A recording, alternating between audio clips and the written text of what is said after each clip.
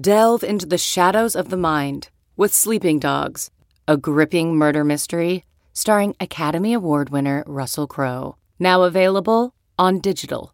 Crowe portrays an ex-homicide detective unraveling a brutal murder he can't recall. Uncovering secrets from his past, he learns a chilling truth. It's best to let sleeping dogs lie. Visit sleepingdogsmovie.com/Wondery to watch Sleeping Dogs, now on digital. That's sleepingdogsmovie.com/Wondery. CarMax is putting peace of mind back in car shopping by putting you in the driver's seat to find a ride that's right for you. Because at CarMax, we believe you shouldn't just settle for a car. You should love your car. That's why every car we sell is CarMax certified quality, so you can be sure with upfront pricing that's the same for every customer. So don't settle. Find love at first drive and start shopping now at CarMax.com. CarMax, the way car buying should be.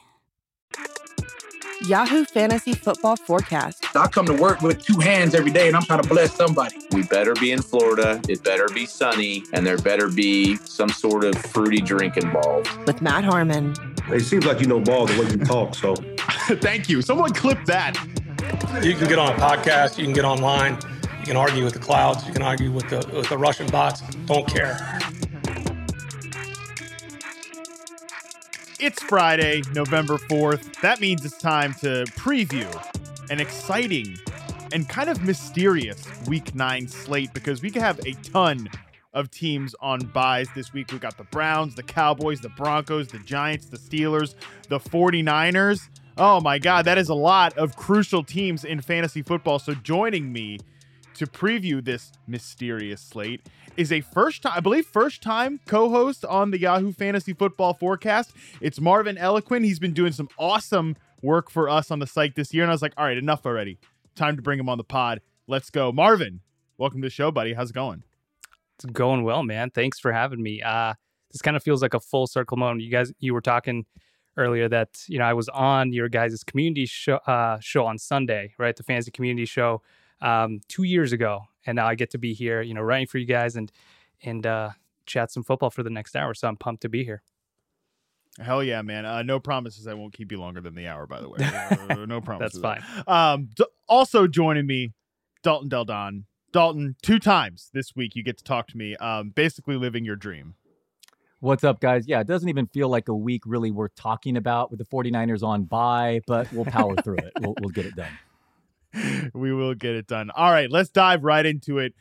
As we always do with these weekly previews, I'll throw it to the guys to tell us the one thing they think is really, really important about this individual game on either side of it. And of course, we'll just end up talking about the whole damn game. Anyways, we'll start with Chargers at Falcons, 49.5 over under. Feels like this game could be a really interesting one for fantasy and potentially an exciting back and forth affair. Marvin, what do the people need to know about this game?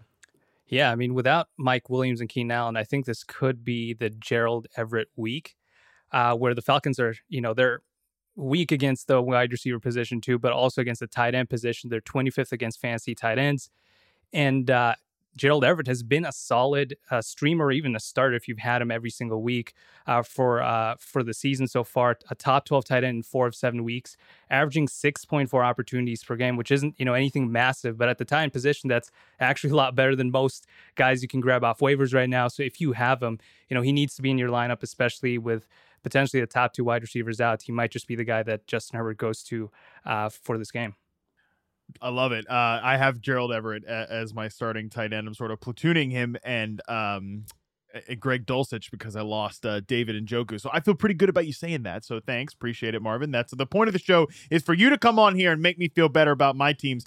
Dalton, I don't have a lot of Josh Palmer teams because, I have some feelings there. But regardless, you tell me about these other guys here in LA that we need to pay attention to.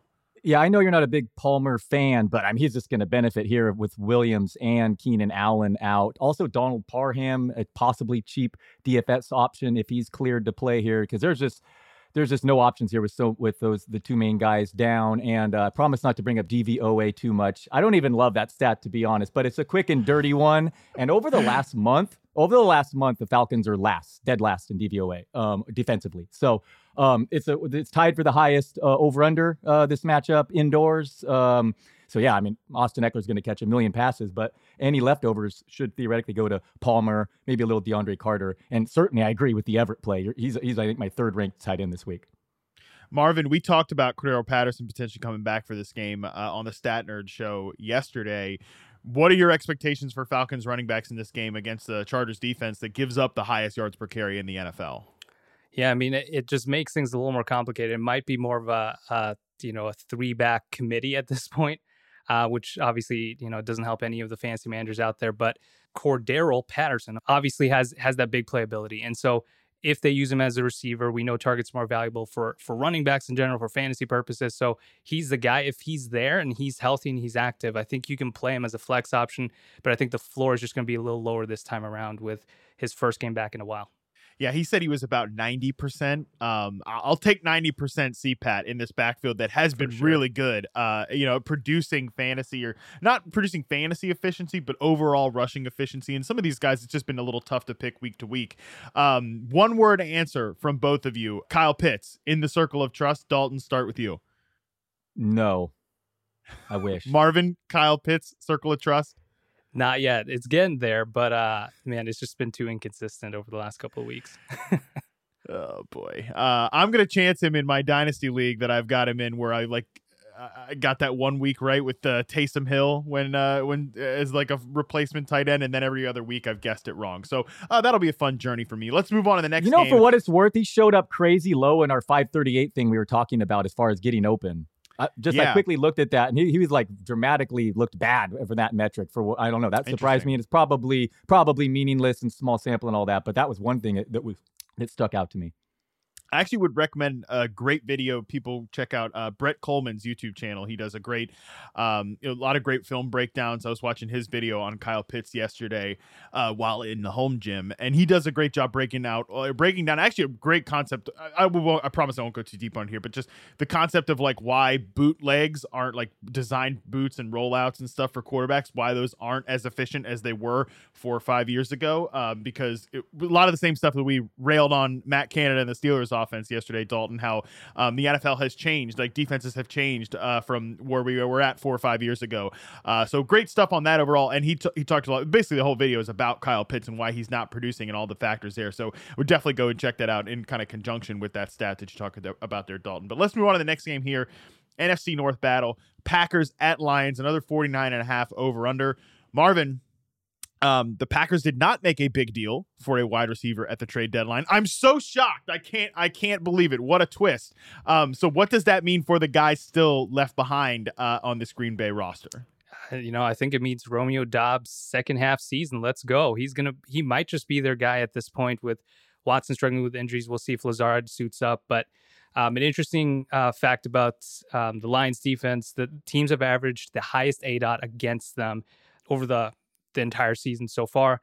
Lions defense has allowed the highest net yards per attempt, and we saw here Doubs coming off his best game so far. He had the second highest target share of the season for him, 24.1%, season high 55.6% of the air yards, which is absolutely absurd. I mean, when they were targeting hoping for a big play, they were targeting him. We saw that touchdown anyways, and some of those longer receptions. I mean, that's his game. And so in this matchup, I think he's someone who you can start and trust as a flex option, potentially even wide receiver too. Yeah, I like that call a lot. Romeo Doubs, not like a great separator or anything like that at this point, but they kind of need to just let him rip downfield a little bit. That you're right, that is his game.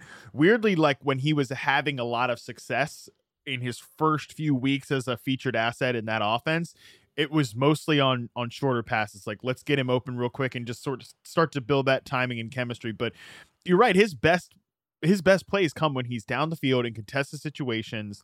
And it's just great to see that. And I think everybody expected him to be the guy that Rodgers was like hyper focusing on when we talked on the Pat McAfee show, like we need to start cutting reps or whatever. But he had the highest route participation on the team last week. And that might obviously be due to Allen Lazard, being banged up. He might come back in this game. Obviously Randall Cobb out, and enough already with Sammy Watkins. We're way past that point. So there's a lot of factors at play there, but I do think Romeo Doubs makes for a good play in this one. Dalton, who else in this matchup is a good play in fantasy? Let's talk Amon-Ra St. Brown, who should really benefit from all the injuries. Detroit, TJ Hawkinson getting traded. Brock Wright might not be available here for tight ends. If you want a deep sleeper at tight end, James Mitchell, add him in Dynasty as well. But Josh Reynolds is now who are those dudes? Who they're are the tight guys? ends on the guys replacing Hawkinson. But for most fantasy managers, Amon-Ra, the Sun God, is the guy to pay attention to now. DeAndre Swift did return to practice, but he's now questionable to even play. Clearly not going to be 100% if he is there. The Lions are averaging 3.3 more touchdowns when playing at home this season. So Amon-Ra looks like a borderline top 5 fantasy wideout this week in PPR formats. Will's up with him. And, all these touchdowns are going to Jamal Williams, Jared Goff. They're really due for some scores through the air. St. Brown actually hasn't led the Lions in receiving since week 2, but I think he's finally healthy, hopefully recovered from that ankle injury with the extra week off dealing with the concussion symptoms. So you got to love him this week, even though the Packers admittedly have defended receivers pretty well. Yeah, they have a pretty good pass defense. But I think that Jair Alexander is a really good cornerback. I'm not 100% sure about everybody. I mean, Marvin, you're a Packers fan, right? I am, yeah. As per the rough outdated situation with Packers jersey. Yeah, the with Adams. outdated Devontae Adams jersey there. Yeah, that's right.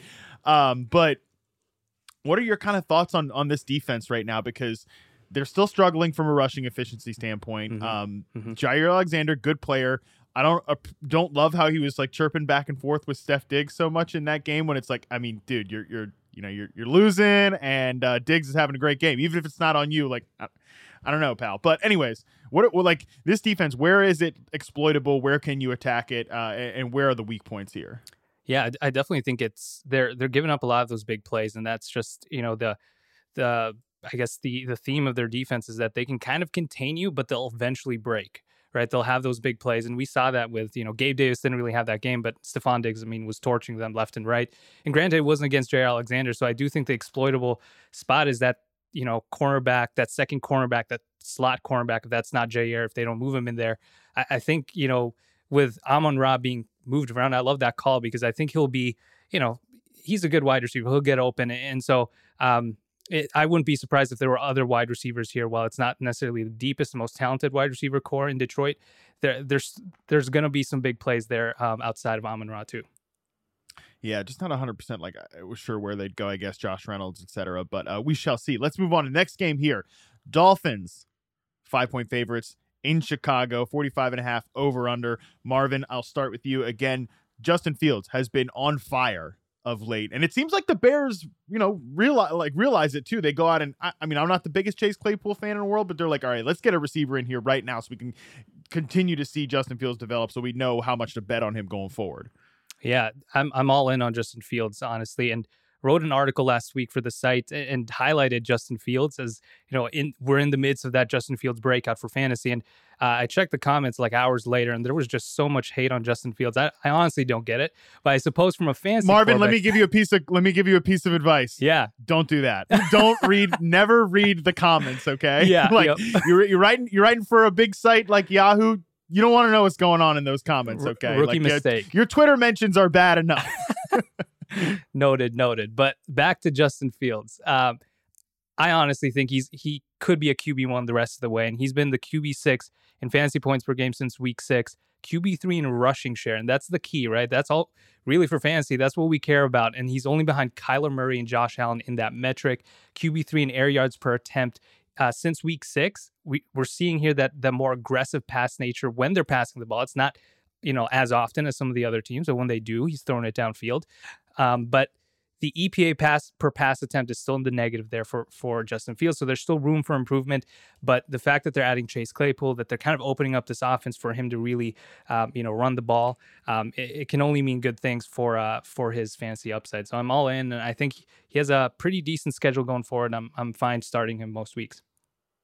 100%, and the receivers right now, again, they're bringing in Chase Claypool. I have no idea how much they'll play Chase Claypool like in his first game with the team, but I am really curious to see how he's deployed because I think he's best served as a big slot receiver. I don't think he's physical enough. I don't think he's a good enough route runner to win as the X receiver, despite the fact that, like, from a size standpoint, he would be that guy. But Dalton, Darnell Mooney is actually lined up in the slot on 48.5% of his snaps this season. Talk to me about how he projects this week.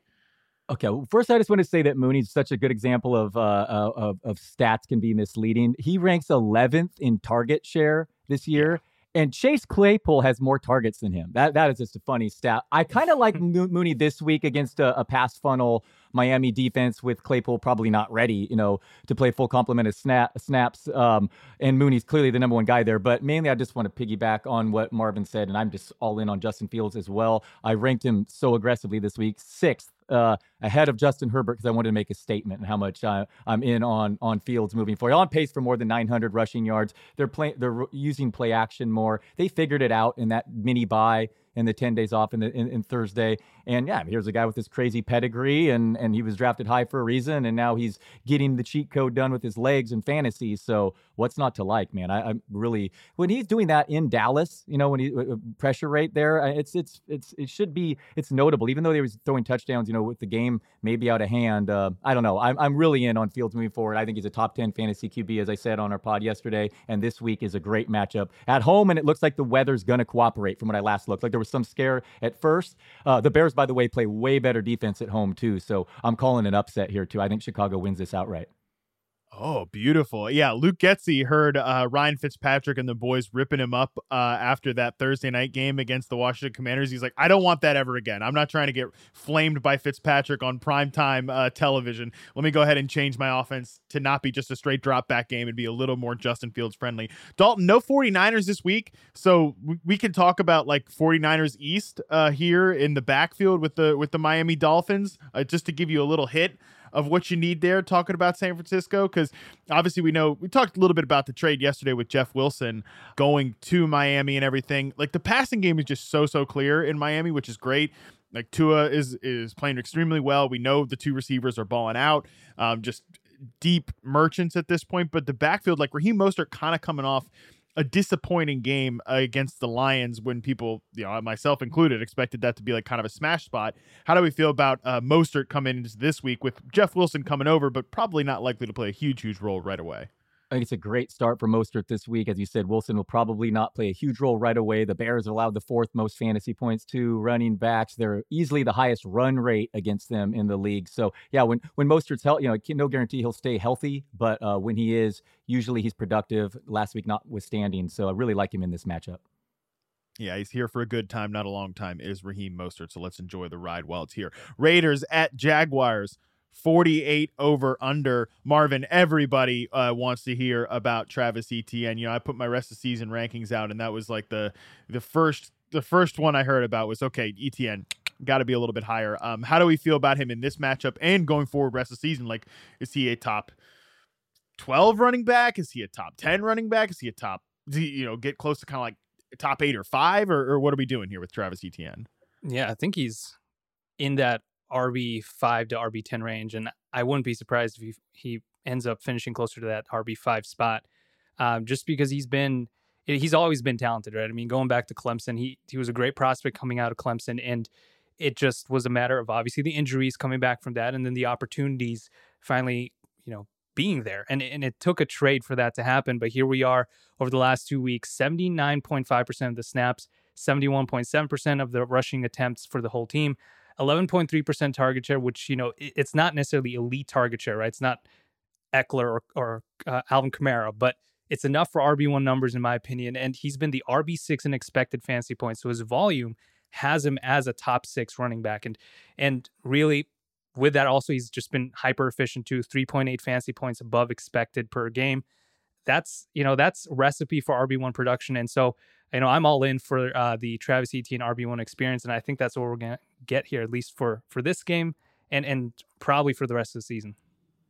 For the folks that are not familiar with your column that you're writing for Yahoo and your work in general, Marvin, can you just give like a quick explainer of the fantasy points, expected model and everything you're doing on the site?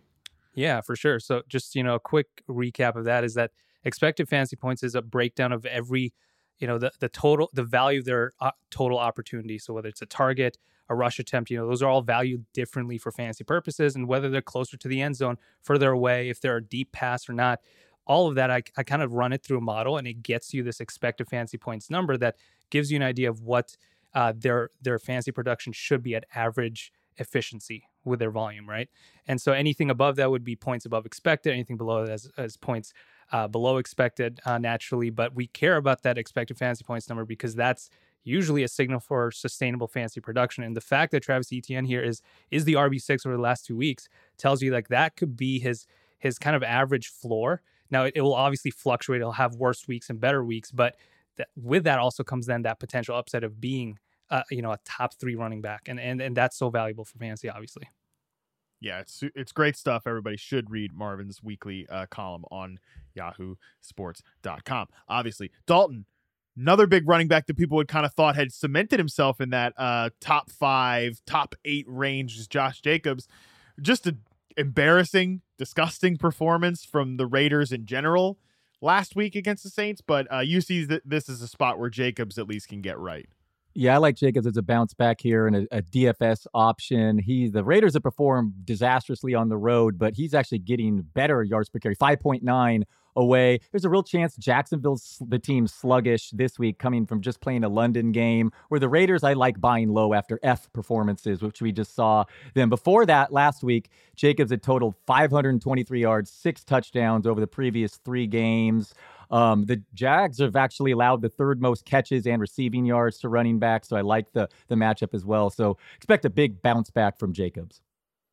How do we feel about the pass catchers in this matchup too? Because Christian Kirk has been pretty good throughout the course of the season, but some rockier weeks of late. 3 catches, 40 yards against the Broncos. He has 7 catches for 96 yards against the Giants. Obviously, has 4 for 24. Does get that late touchdown against the Colts. Christian Kirk against this Raiders defense, which is, not very good. Secondary especially not very good. This does feel like a week to get Christian Kirk in the lineups, and then on the Raiders side, guys, like. I'm sure in the expected fantasy points model, Marvin, like Davante Adams looks really good. The results haven't quite been as sexy as the process has been for Adams this year, but like everybody else in Las Vegas, like Hunter Renfrow, toast. Darren Waller, who even knows when he's going to play again. It's just these receivers I feel like are kind of a more murkier situation than either of the 2 running backs. Yeah, I agree. I don't know if you can really trust any of these receivers, and like you said, it's really just Davante Adams and that's it. So obviously, if you're trying to bank on any of these guys, and especially with Darren Waller, I'm not even sure if he's going to be active or not. That's going to be the big one. But it's hard, like you said, it's hard to trust any of these guys, especially from the Raiders side. I'm not sure I have the guts to play any of them in any of my lineups right now. No, I don't think I do either. But Dalton, I do think this is a good bounce back spot for Christian Kirk. Like the volume is mostly there every single week, and the results have been a little varying of late. But for the most part, Kirk has been good all year. Yeah, I'm treating him as a top 30 fantasy wideout this week, and I also really like Evan Ingram this week too. You're starting him in the tight end landscape too, given his recent usage. Davante Adams missed practice again Wednesday, dealing with this illness that clearly limited him last week. So Waller may not play, so Jacobs is looking at 30 plus touches this weekend. Yeah, it's a good call mentioning the illness for Davante Adams. Obviously, that's probably some sort of difference maker there for him. All right, let's move on. Colts at Patriots, 39.5 over under. Oh boy, the Mac Jones, Sam Ehlinger shootout. That should just be super exciting. Marvin, these wide receivers for the Indianapolis Colts with Sam Ehlinger, what did you see out of his first start? Yeah, so I think you mentioned this last week in one of the viewer shows that you were just hoping Michael Pittman would get hyper targeted. And he was, but it just didn't translate into a lot of fantasy points. He led the team in target share at 39.1%. But the guy we really want to talk about is Alec Pierce, where we've kind of seen flashes of him in the past where he's kind of been that big threat. So, for him specifically, he had a 52.1% area share, which actually is close to one of his games from the previous year. And so this is kind of a trend. Like he's that guy for them. He had a nice, deep reception against man coverage, a 47-yard reception, which is always good to see. Those big plays, those are what we want. If he's not getting the targets, might as well get the big plays in there. And 3 of his 5 targets had 20 air yards or more. And so that's the game that he plays. Michael Pittman will get some of those shorter targets, but if you're looking for like a dart throw, granted it's not the best quarterback situation, Pierce might be that guy for you. I don't feel like Sam Ehlinger was that bad. I mean, the mobility was like the scrambling that didn't turn into what I think a lot of fantasy folks hope for, but I do think he showed enough. Like, and to Michael Pittman, I talked about this before. He gets tackled on the 1 yard line. He drops a pass on the final drive that really, like, even Ehlinger, is kind of rolling his eyes at that point. Like, he really should have caught that one. So, Michael Pittman, I think, will be fine. But I love the Alec Pierce call because the deep usage continued to be there, and Ehlinger, like, from an arm strength perspective right now, he's probably equal, maybe even slightly better than Matt Ryan. So I think Alec Pierce remains in sort of that like wide receiver 4 that you can throw out there if you need that big play, Hail Mary. Dalton, obviously the backfield is the interesting thing to talk about because they just traded away Nyheim Hines and Jonathan Taylor still not practicing at this point. So it is Deion Jackson time. It is. Ehlinger got 8.7 YPA even with that drop last week, so it's certainly competent. And now with Taylor missing practice Thursday, I guess he aggravated that ankle injury. Definitely a risk of missing this game. Deion Jackson was the number 1 PPR back in week 6. You said Hines is gone as well. I don't think Zach Moss is going to be ready for a bunch of touches. So, he secured all 10 targets. So I just expect a bunch of dump offs. I know Ehlinger didn't target his running back during the first game, but they went extremely run heavy. Likely will be playing from behind near touchdown underdogs here. So I think Jackson, even if it's in garbage time or whatever, and it doesn't look pretty, I could see him finishing as a top 15 fantasy back if Taylor does indeed miss this game. Yeah, I like that call a lot. He's a guy that should be like 100% rostered on Yahoo leagues at this point. I'm quite sure he is not. So he definitely needs to be up there in terms of rostership. On the Patriots side of this, guys, is it you both can, again, let's do another one-word answer one here. Is this offense as simple as you play Ramondre Stevenson, who, by the way, Damian Harris not practicing today on Thursday? Is it as simple, Marvin, as play Ramondre Stevenson, play Jacoby Myers, probably, depending on your receiver rotation, and log out? Is it as simple as that? I'd say so. Yep. It's as easy as that. Those have been the most reliable pieces on that offense. So those are the guys you can trust. Yeah, smash Stevenson. I love the 15 targets the last two weeks with Mac Jones back. I mean, he's totally taken over that passing down role. Nice, sick one-handed catch last week. Highlight reel waiting to happen. Absolutely. Yeah, I'm debating, do I rank him, 5th, 6th, or 7th among my backs? He's super high. Love that call. I would also just tell folks to keep an eye on Tyquan Thornton. Devontae Parker got banged up last week. Tyquan Thornton's their speed receiver. He has 1 catch in each of his last 2 games, but he did have that kind of eruption game against the Browns prior to that. So, and that was obviously with Bailey Zappi playing, not Mac Jones. So maybe there's something there, but just you don't need to be playing Tyquan Thornton. You don't even necessarily need to be picking him up, but just keep an eye on him as a potential sleeper for. It's a great call with Parker out and Aguilar and Bourne seemingly in the doghouse. Yeah, no, Thornton ran all the routes once Parker left last week, and now with a week of practice, he's a great sleeper. I meant to say it. Good call, Harmon. Oh, thank you, Dalton. I mean, Tyquan Thornton's about as skinny as you, but I do feel like he could potentially be a down the stretch type of guy for the rest of the season. All right, Bills at Jets. We'll stay in the AFC East here. Marvin, oh God, Elijah Moore.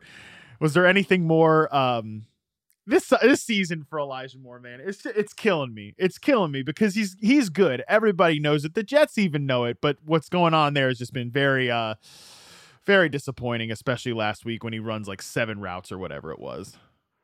Yeah, I mean, when you look at his numbers, 1 target, right? 17% of the snaps. It's surprising to me that he was not traded, and reports came out that they always planned for him to be a Jet, which why the heck would you not play him more the week before the trade deadline if you're going to keep him anyways, right?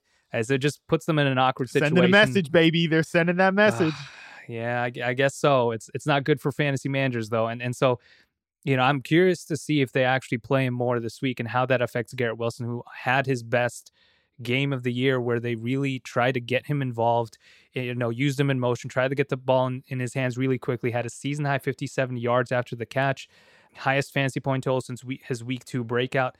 All good things, right? And so as much as I want to trust Garrett Wilson now again, or, probably will take another game or two, I'm curious to see how Elijah Moore will factor in here because he's too talented to just be benched. But who knows what they're doing over there at this point. Yeah, Corey Davis didn't practice on Wednesday, so keep that in mind. Yeah, Garrett Wilson's so good too, man. Yeah. Garrett Wilson, I actually love too that they used him, like you mentioned, they used him in motion and all, they're trying to make an effort to get him the ball quickly. But the last couple of weeks, he's played more on the perimeter. And I'm really interested to see if and when, like in a fantasy land where they get, frickin' Elijah Moore back involved here, how these dudes line up, Marvin, because earlier in the season, they were getting Garrett Wilson a lot of those layup routes, especially with the Joe Flacco offense, playing a lot in the slot, and he was great. He's crushing zone coverage, but he can beat press man coverage at an extremely high rate as an outside receiver. So can Elijah Moore, but Garrett Wilson's a little more freakier than Elijah Moore. He's got a little bit more rare movement skills in the open field, probably better contested catch player as well.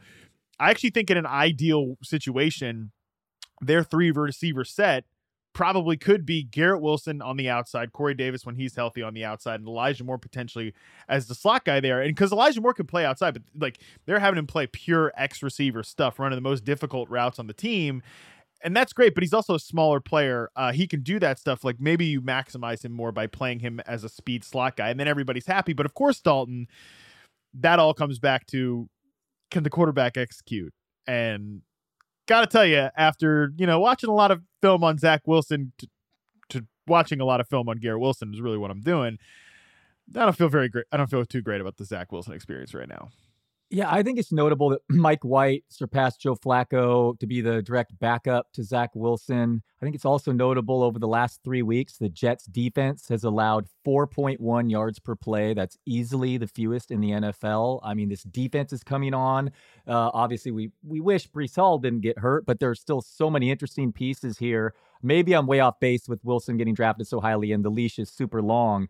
But those interceptions were just egregious last week. And Mike White, I mean, maybe the defense has figured him out or whatever, but he actually flashed at times. And if you look at his overall stats, you realize that one was just a horrible game against Buffalo, who just does that to every quarterback. So I don't know. Maybe I'm off base here, but do you think that means something that he passed Flacco and they have this the rest of the roster is so interesting aside from quarterback?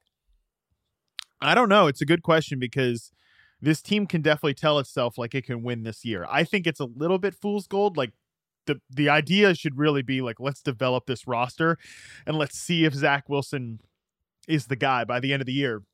But they could tell themselves like, hey, if we put Mike White in there and he is, sort of what he was last year, that gives us a better chance to win than Zach Wilson does. But they've said like Zach Wilson is the quarterback and he will remain the quarterback of the New York Jets. I don't know if I buy that. I don't know if I buy that, right? Like just as, as they say, we're going to get Elijah Moore more involved. I don't know what to think out of the New York Jets right now.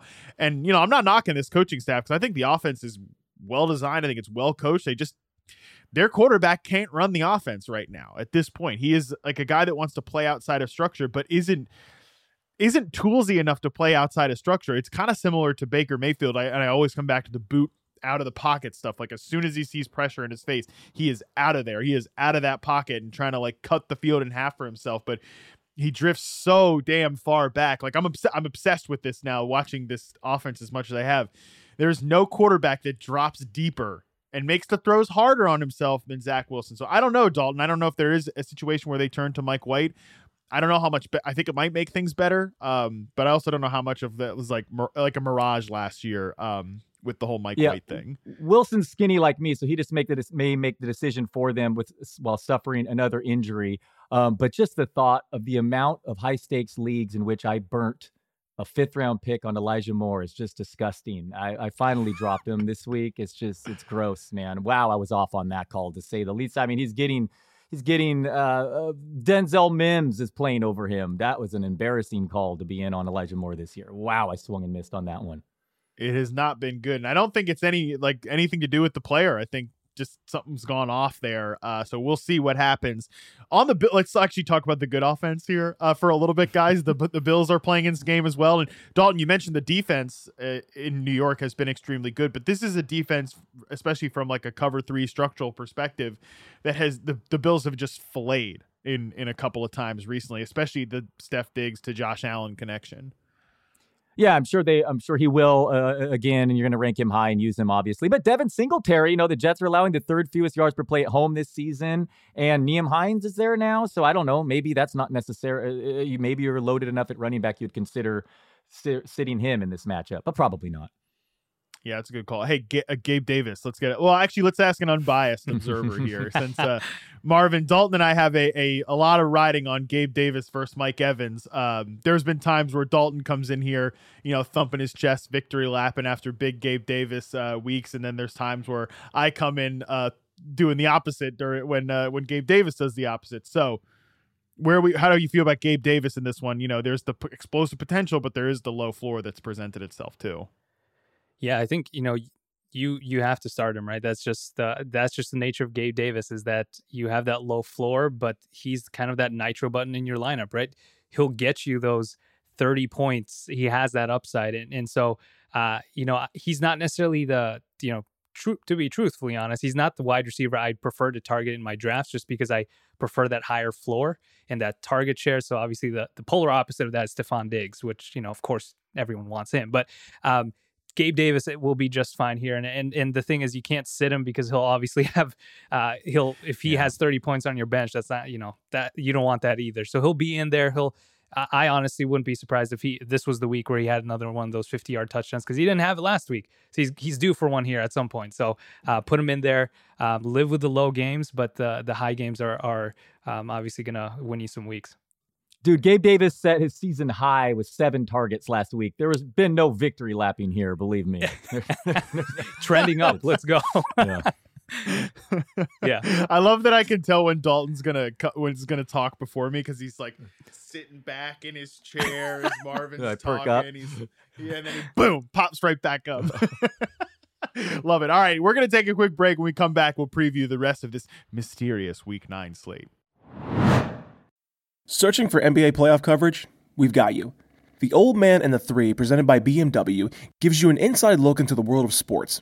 Hosted by former NBA sharpshooter and Duke legend J.J. Redick and sports writer Tommy Alter, The Old Man and the Three offers unprecedented access to the league.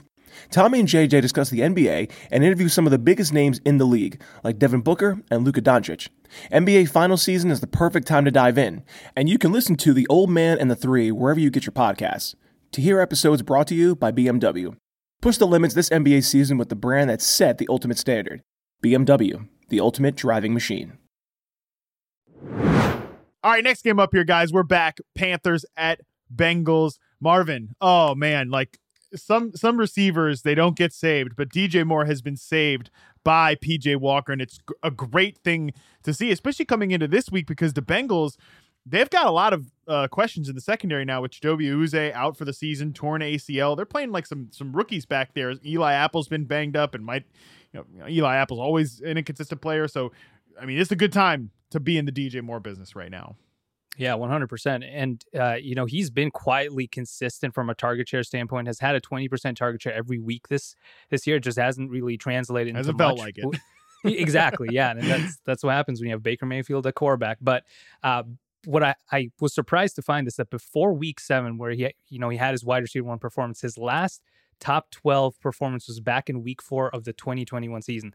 It's been a while for him. And now he's had back-to-back wide receiver 1 performances since the CMC trade. Wide receiver 6 in expected fantasy points, wide receiver 2 in target share. Now, part of that is also that Hail Mary with all those air yards. That'll boost your numbers a little bit. But I mean, the target share at 36.8%. I'm gonna cut in there. Yeah, I'm not Hail Mary, sort of like.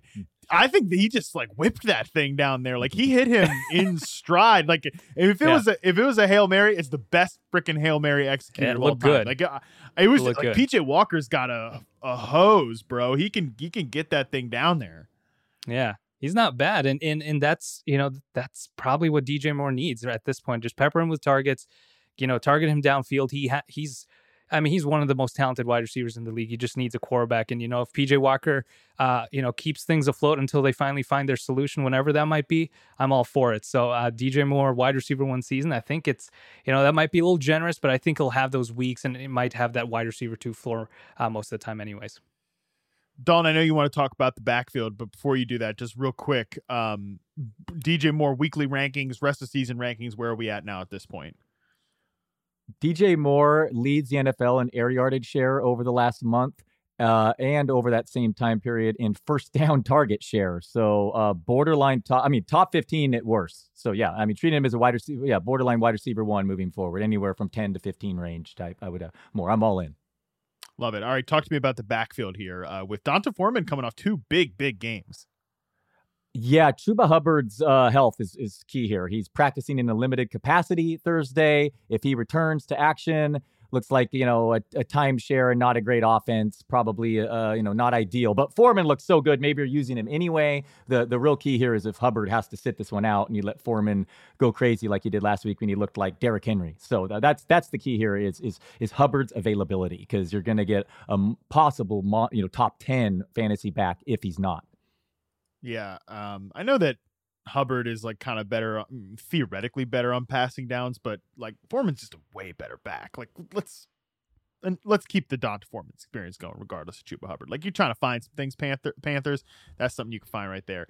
Bengals, pretty simple. I don't know that we needed a bunch of analysis on the Cincinnati Bengals. Like, you start T. Higgins, you start Tyler Boyd, you probably starting Joe Burrow in this matchup, and like, it would be nice if all the great use. Marvin, again, to bring back to your expected points, I'm sure Joe Mixon looks awesome in the expected points, and it's not been so great in fantasy. Like let's hope, I guess, that this is the week it turns around. Yeah, he's been great. I'm looking it up right now. He's the RB, so he's RB19 in points per game, which obviously he's had his down weeks, but he's the RB2 in expected fantasy points. That's a huge gap of what he could be versus what he is right now, and obviously he's being used in the passing game. He's their primary rusher. I mean, the workload is there. Alvin Kamara is actually a perfect example of this, where he's kind of had those down games earlier in the week in this season, but he's the RB1 right now in expected fantasy points. He always was up there, but that regression eventually hit. He had his big game. I think it's going to happen for Joe Mixon at some point. And, why not this game? Why not this game? I think he's going to have that big game at some point here. Love it. All right, let's move on to the next game here. Vikings at Commanders. Marvin, the backfield on this team, J.D. McKissic, by the way, not practicing, and we're coming off a big Antonio Gibson week, especially in the receiving game. Yeah, I might actually prefer Antonio Gibson than Brian Robinson in some of these matchups coming up. I was surprised to find that Antonio Gibson over the last 3 games, ever since Brian Robinson became the starter, he actually has a higher expected fantasy value per game than Brian Robinson. And that's just simply the fact that he's getting the targets, right? He's RB6 in target share in that time span at 17.9%, behind only some of the elite receivers at running back in Kamara, CMC, Eckler, Ramondre. I mean, these are good guys to sit right behind here in target share. And so with that, I do think he is a flex option most weeks. And I would have never thought that losing that starting job would actually, provide that boost in fantasy value. But here we are. I think he's just fine as a flex option going forward. Yeah, I think we're definitely in that range. And I was kind of like, okay, Ron, when, he said after the Thursday night game, I think it was again against the Chicago Bears, that game, he was like, oh, we didn't get Antonio Gibson enough involved. I'm like, oh, that's lip service. You've been trying to bench this dude for like 2 years, but then it's kind of turned around here of late, especially in the Taylor Heineke experience. And like Brian Robinson, I know nobody wants to like talk bad about Brian Robinson, given what he survived being shot. Like, he's back playing after that, but like, he's definitely a very limited grinder back. And I think Antonio Gibson offers them more dynamism there. So I like that call a lot there. Dalton, on the Vikings side, they trade for TJ Hawkinson. There's no more Irv Smith. But Justin Jefferson, man, like, it's a little weird that he hasn't scored a receiving touchdown since week 1. It is not a ton to add here. Just that, exactly. He's due to score a touchdown. Hasn't since week 1. Washington's allowed 9th most fantasy points to receivers. I would like to add, I did rank Gibson ahead of Brian Robinson this week for sure. Yeah, it's interesting how that's gone back and forth. But yeah, we talked about Minnesota last pod. Kirk Cousins disappointing YPA. Will the addition of Hawk help? Will maybe, the further along in the new playbook help him as well too? But yeah, Jefferson's ready to explode. I moved him to my wide receiver 1 for this week, with so many teams on bye. Felt like he's who I settled with as my top wideout for the week. All I care about in the world in this game is the Vikings defense. Just don't embarrass ODU's finest, Taylor Heineke. We need him in the lineup as long as possible for all of my Terry McLaurin propaganda. Okay, keep Taylor Heineke safe. Don't embarrass him. We need to keep him on the field. I don't need to hear about Sam Howell. Certainly don't need to be hearing about Carson Wentz. We need Taylor Heineke on the MF and field for the Washington Commanders. Okay, so Vikings defense, lay off ODU's finest. Let's keep this thing on the track here at this point. NFC West. Seahawks at Cardinals. There's been a lot of discussion about DeAndre Hopkins' usage, Marvin. How are you feeling walking into this week? Man, I'm loving it. For those that held on to DeAndre Hopkins through his suspension, I mean, you might just have a league winner here, to be honest, where you have him over the last, couple games. Obviously, very, very small sample size. Some of this will come down a little bit, but wide receiver 1 in target share, wide receiver 1 air yard share at 58.1%, which is unreal. That's going to come down a little bit, but that's still impressive. Wide receiver 1 in expected fantasy points at 19.7. He's wide receiver 1 by a pretty big margin here. And so when you're thinking about, what this offense could look like, it's just unfortunate that Marquise Brown went down, who was on an absolute tear himself, right? But this offense could look a lot better when both are healthy. But for now, Hopkins is the guy. There's that connection with Kyler Murray over the last couple of years, and it's just going to translate into fancy production. And start him. Obviously, it's a no-brainer, but man, you can feel so confident in him being an elite wide receiver 1 going forward. Yeah, and like the slot stuff was cool. That first matchup, it just is a nice credit to Cliff Kingsbury that he can actually be creative, stuff like that. But we do want Hopkins on the perimeter, Rondale Moore in the slot. Like that's the ideal situation. Hopefully, it's like not one of those just some random game like they're going to put Hopkins in the slot and that's going to completely ice out Rondale Moore. But that is certainly possible that can happen. But it's just a good credit. It's a good offensive coaching and it's good for DeAndre Hopkins, who I think has like game that will age really well because he's a good route runner. He's better at separating and getting open than people give him credit for, but really we know he wins on technique, he wins on route running, and he wins in contested situations. So I feel like it's just all good news for DeAndre Hopkins the rest of the way. Dalton, on the other side of this here, how do we feel?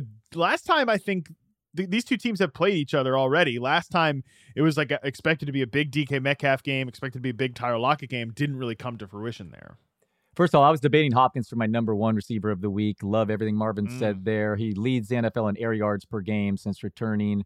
This is one of the highest over-unders of the week. Seattle's defense, though, it must be noted, has been so improved over the last month. And speaking of surprisingly good defenses, Arizona's held fantasy opponents or real-life opponents, wide receiver 1's by far the lowest this year. They've been the toughest for that. Now, I don't know what that means moving forward, especially this week. I mean, are you going to fade Metcalf and DFS because of it? It's unclear how healthy both Metcalf and Lockett are. It's crazy that they both played. I expected both to sit out last week, especially with Lockett dealing with an oblique injury as well. What an up-and-down game for him. But just worth noting that Arizona has defended wide receiver 1's by far the best in the league if you're making DFS decisions. Obviously, in your normal league, you're playing Metcalf. Yeah, for sure. I think Arizona is one of those teams that has like a big disparity between cornerback 1 to cornerback 2. Like Byron Murphy's a pretty good player at cornerback 1, but then the rest of the guys, like they're pretty questionable there. So I think that might be part of the explanation. Let's move on here to Rams at Buccaneers. The disappointment bowl, I guess you could call it. Marvin, on the Bucs side of this, is this you say here it's you're excited for Godwin to finally have his big breakout game. Is this the week for Chris Godwin to turn all those juicy targets and all those, I'm sure, again, the expected point metrics? Is this finally going to be the week he puts it in the box score? I certainly think it might be with Mike Evans, garnering a lot of that attention anyways. This is just the game that Godwin plays, right? He has the talent to be a lead wide receiver, but he doesn't have to be necessarily in this offense. And, since week 6, right, he's been the wide receiver 8 in target share, 12.3 opportunities per game. They kind of mix in a couple rush attempts in there, if I remember right. Not necessarily valuable. It's the targets we want anyways, but he's averaged 4.5 fantasy points below expected in that time span. That tells you there something's going to happen. He's getting the volume. He should be scoring more points. And I think he'll have to find the end zone eventually, right? I mean, we talk about regression all the time. A lot of that happens with touchdowns when you're getting all these targets. You're just not finding the end zone. Now, granted, this isn't the same Buccaneers offense in years past, but I still think Godwin is still a very safe play. But if he gets that touchdown with the volume that he's getting, he'll get you a wide receiver 1 performance one of these weeks. And I do think it might be this week.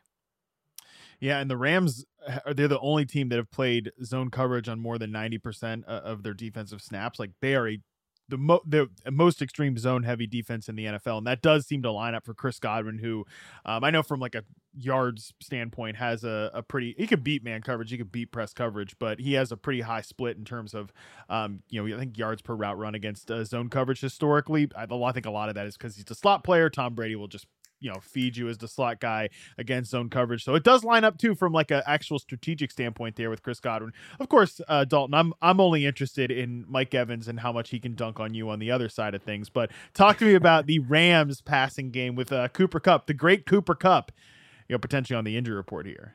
Yeah, of course, it makes it tougher with the being a later afternoon start, one of just two, just horrible scheduling by the NFL, very frustrating. So we may not know his status. I mean, he's missing time. He has tissue swelling in that ankle that was just the most frustrating injury of the season by far. He should not have been in the game. So it's something to pay attention to because the Rams cannot run no matter who plays quarterback. Allen Robinson, unfortunately, is washed. So Higbee's going to get 1 million targets.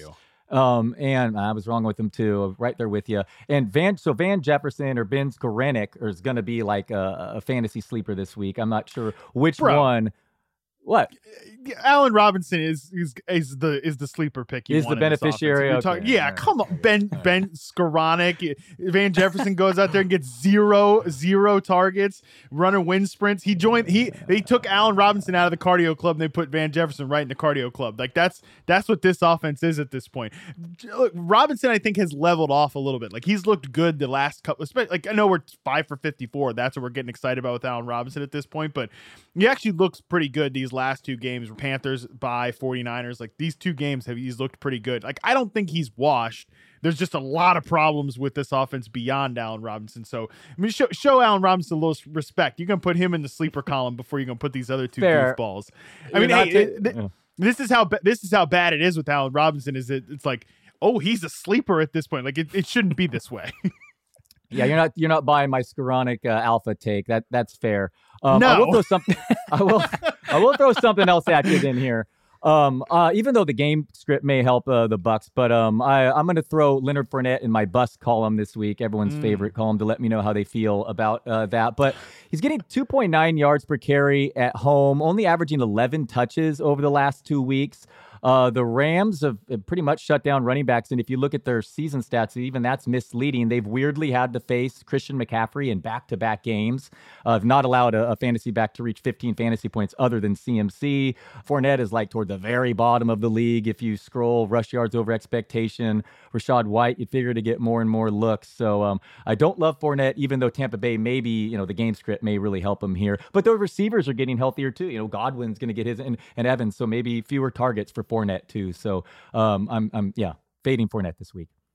Yeah, I like that call. And anytime I can double, triple, quadruple down on Allen Robinson in the year 2022, I guess I'm going to go ahead and do it. So Dalton and I are taking big swings in this game. Let's move on to the primetime games here. Sunday Night Football, Titans at Chiefs. Marvin, I will start with you on this one. The Chiefs wide receiver core has been a little hit or miss all year, but one guy is starting to look like a pretty promising pick in fantasy. For sure, yeah. So Juju has been one of the most efficient fantasy wide receivers over the last 2 weeks, where he's wide receiver 5 in fantasy points per game, averaging an absurd 11.5 fantasy points over expected per game, which is nuts. I mean, part of that will have to regress a little bit. The concern with me still, and this has been kind of a trend for him all season, is that he obviously gets some of those shorter targets and he'll rely on yards after the catch, which, truthfully, my model just doesn't like that as much. That's why he's wide receiver 30 in expected fantasy points in that time span, 18.8% target share. But the thing is, it's been encouraging. At least this last game, we did see an improvement in some of where that volume is coming from, some deeper targets. And at the same time, with him, he plays with Pat Mahomes. It's the same thing with Gabe Davis, right? If he was on a different offense, you'd say, well, yeah, that 15% target share, no, I don't want that in a Jets offense. But if it's the Bills or if it's the Kansas City Chiefs, you'll take that because at any point they can, break out this game wide open and have, 2-3 touchdowns at any, in a quarter. So you want to have a part of that. And so Juju is obviously in your lineup. I think it's encouraging at least to see what we've, some of that improvement in fantasy production over the last couple of weeks. Yeah, for sure. I think Juju can still be kind of like a low-end wide receiver too. He just, as long as the role stays secure and as long as he's out there with Pat Mahomes, that is really all that matters. I'm interested to see how they mix in Kadarius Toney in this game. It sounds like they're going to. He's magically healthy now that he's no longer with the New York Giants. That should be fun. Marvin, what's your Kadarius Toney take? 'Cause I ask everybody that comes on the show. I mean, I don't know if I can expect all too much from him, but if we obviously saw last year there was that flashes of just like elite efficiency, right? I mean, and that's something. And so if he's healthy, if he's out there, I think it might take a while for him to really, get up to speed. But if he's out there, I think he's got the talent to be that guy. And for me, man, it's just so sad that we can't see Sky Moore even get like an opportunity, man. It's been he was a decent prospect and second round draft capital, and now they're kind of bring in someone else. But we'll see what happens. Anything can happen in the second half, and obviously for dynasty purposes, though, it hurts him too. Yeah, he's gonna have to be a 2023 guy, and he'll be. I'm not looking forward to like the dynasty debates on Sky Moore in the offseason. The face planter stuff, all of that. Will oh boy, it'll be fun. Can't wait to spend my summer doing that. Can't wait. All right, let's talk about the other side of this here, Dalton. And it's probably the most like simple team to talk about, the Tennessee Titans, because it's just Derrick Henry. Nothing. I mean, you're like. The question is Ryan Tannehill's health, but even if Ryan Tannehill's healthy, Dalton, like, does it even really matter? So I added Kansas City's defense everywhere I could when they were available in many places because they just had a bye. Andy Reid coming off a bye, 12.5-point favorites against the Titans offense. It's either going to be starting a badly compromised Ryan Tannehill, who's immobile, or Malik Willis, who attempted one pass last week. I mean, they're not going to benefit from that. In the second half. One second half pass last week. And looked, it's the most raw passer in the league right now. Love him for fantasy, but that's just because of the rushing. It could get ugly with an opposite game script of last week. They just played a Houston team that couldn't stop the run, even though they knew it was coming. Chiefs, by the way, top 10 in pressure rate, their defense. So whether it's Tannehill or Willis, I like the Chiefs as a fantasy D this week, and then conversely, it's the Titans have shut down all running backs, so it's tough to go the Pacheco or CEH route there. So expect a big game from the passing attack from the Chiefs, and then and defensively as well. Yeah, it'll be interesting to see like if Malik Willis plays, like can he give us anything? Because even the rushing wasn't there really. Which why bother when you can just hand it to Derrick Henry over and over and over again? But they probably. Oh, by the way, he's hurt too. He's playing with his foot injury, and he's hurt. I mean, this could get ugly. Yes. Andy Reid coming off a bye at home in prime time. Yes. Yeah. Dontrell Hilliard's another guy that like we talked about him on the waiver show with Andy earlier this week that like, you might want to think about him as a potential stash just in case anything ever happens with Derrick Henry, and obviously the miles add up and everything age wise, career arc wise with Derrick Henry. Like, my God, I don't want anything to happen to Derrick Henry. Love Derrick Henry, but just in case, keep Dontrell Hilliard on your waiver wire speed dial. Last game here. Ravens at Saints, 48 over under. Marvin, I love the guy you're highlighting here for this game. Yeah, Isaiah Likely. I mean, he has just been honestly impressive. I mean, he was the preseason MVP, right? I mean, he was just lighting it up, right? But this past week, I mean, on a 67% snap share, he had a 20.6% target share. So it's not even on all the snaps. 30.9% air yard share. Those numbers are essentially Mark Andrews and Travis Kelce level of volume right there with the 20s target share, the air yard share up in the 30s. I mean, that's what his upside could be. And obviously he just slots right in as the Mark Andrews replacement. I love what we've seen from him, obviously. And he's been a good receiver even back in college. And so this is, he's a guy that you need to roster even if you don't have Mark Andrews, but if you do, you definitely need to get him in there because he'll be a tight end one most likely, and makes it a little tougher. Hopefully Mark Andrews can play, but with the Monday night game, it just kind of limits your options too. Yeah, really frustrating with the Monday night thing. You're gonna have to kind of read the tea leaves. He did not practice on Thursday. I would get it if you didn't want to like risk that because. I mean, I guess you can add Taysom Hill for this game too, like as another potential replacement if you have Mark Andrews. Although I feel like Taysom Hill's probably pretty decently rostered. 81% route participation for Isaiah Likely, really, really good last week. I feel like even honestly, if Mark Andrews plays, I think Isaiah Likely could still be a sleeper at the tight end spot, regardless. And, everybody's hurting for tight ends. We got 6 teams on bye. We barely have like 12 tight ends with a pulse we can play in fantasy anyways. Like, I think Isaiah Likely makes sense regardless there.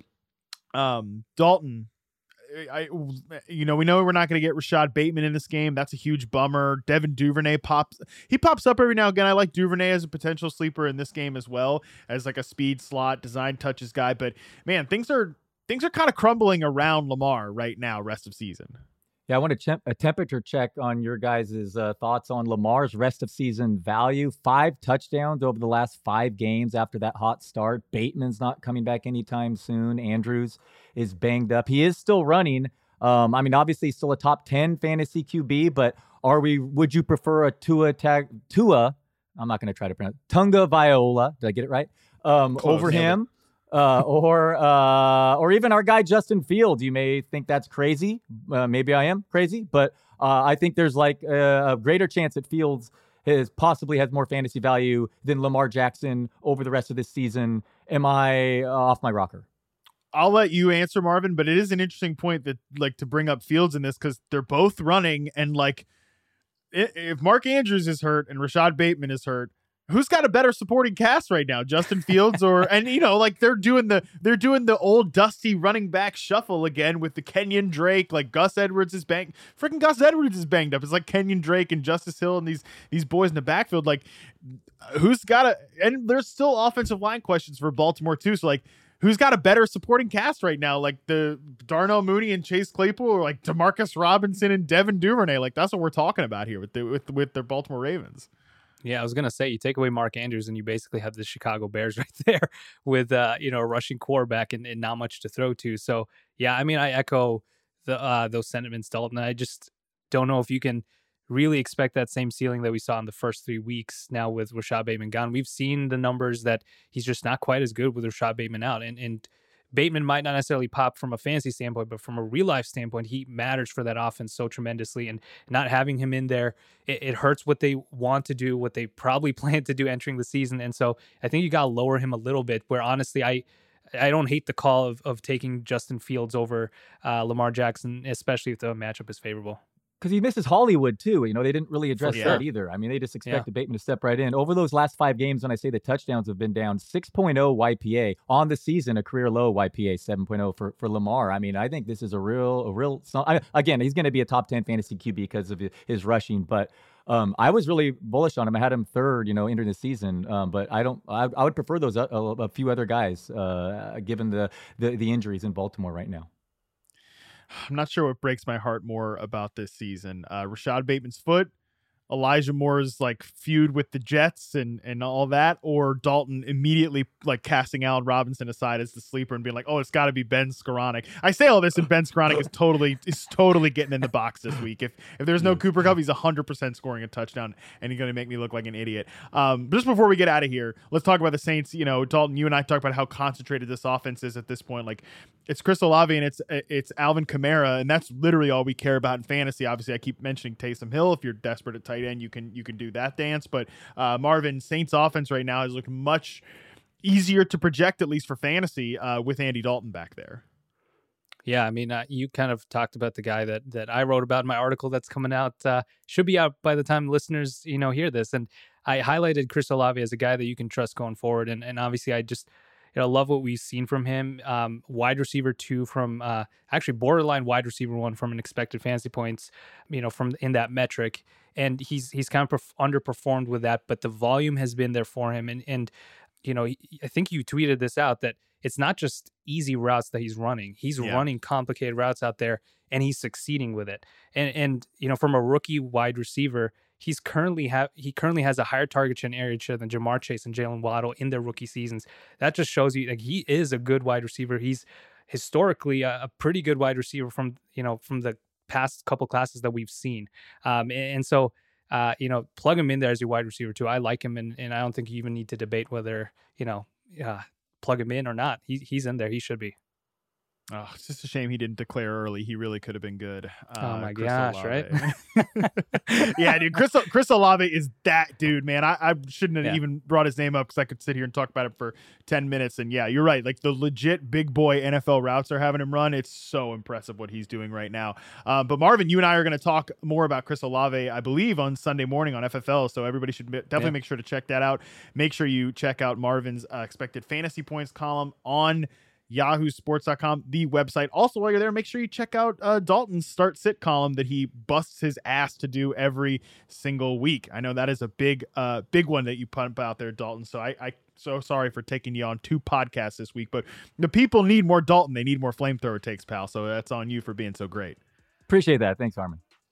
All right, that is going to do it for us. You can follow Marvin on Twitter at @FF_MarvinE, a fellow _bro. Love to see it. You can follow Dalton at DaltonDelDon. You can also follow me if you want to at MattHarmon_BYB. And if you don't feel like following all 3 of us, I mean, come on, I get it. 2 of the 3 at least. At least follow Marvin and Dalton. You just follow at Yahoo Fantasy and they'll retweet our very few good tweets into your timeline if and when we have them.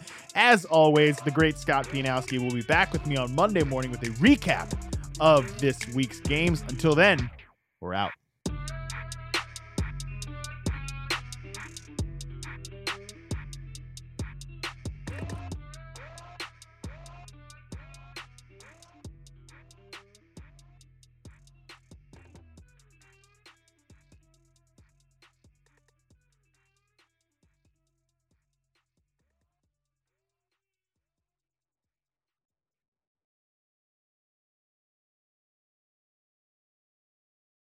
Look around. You can find cars like these on AutoTrader. New cars, used cars, electric cars, maybe even flying cars. Okay, no flying cars, but as soon as they get invented, they'll be on AutoTrader. Just you wait. AutoTrader.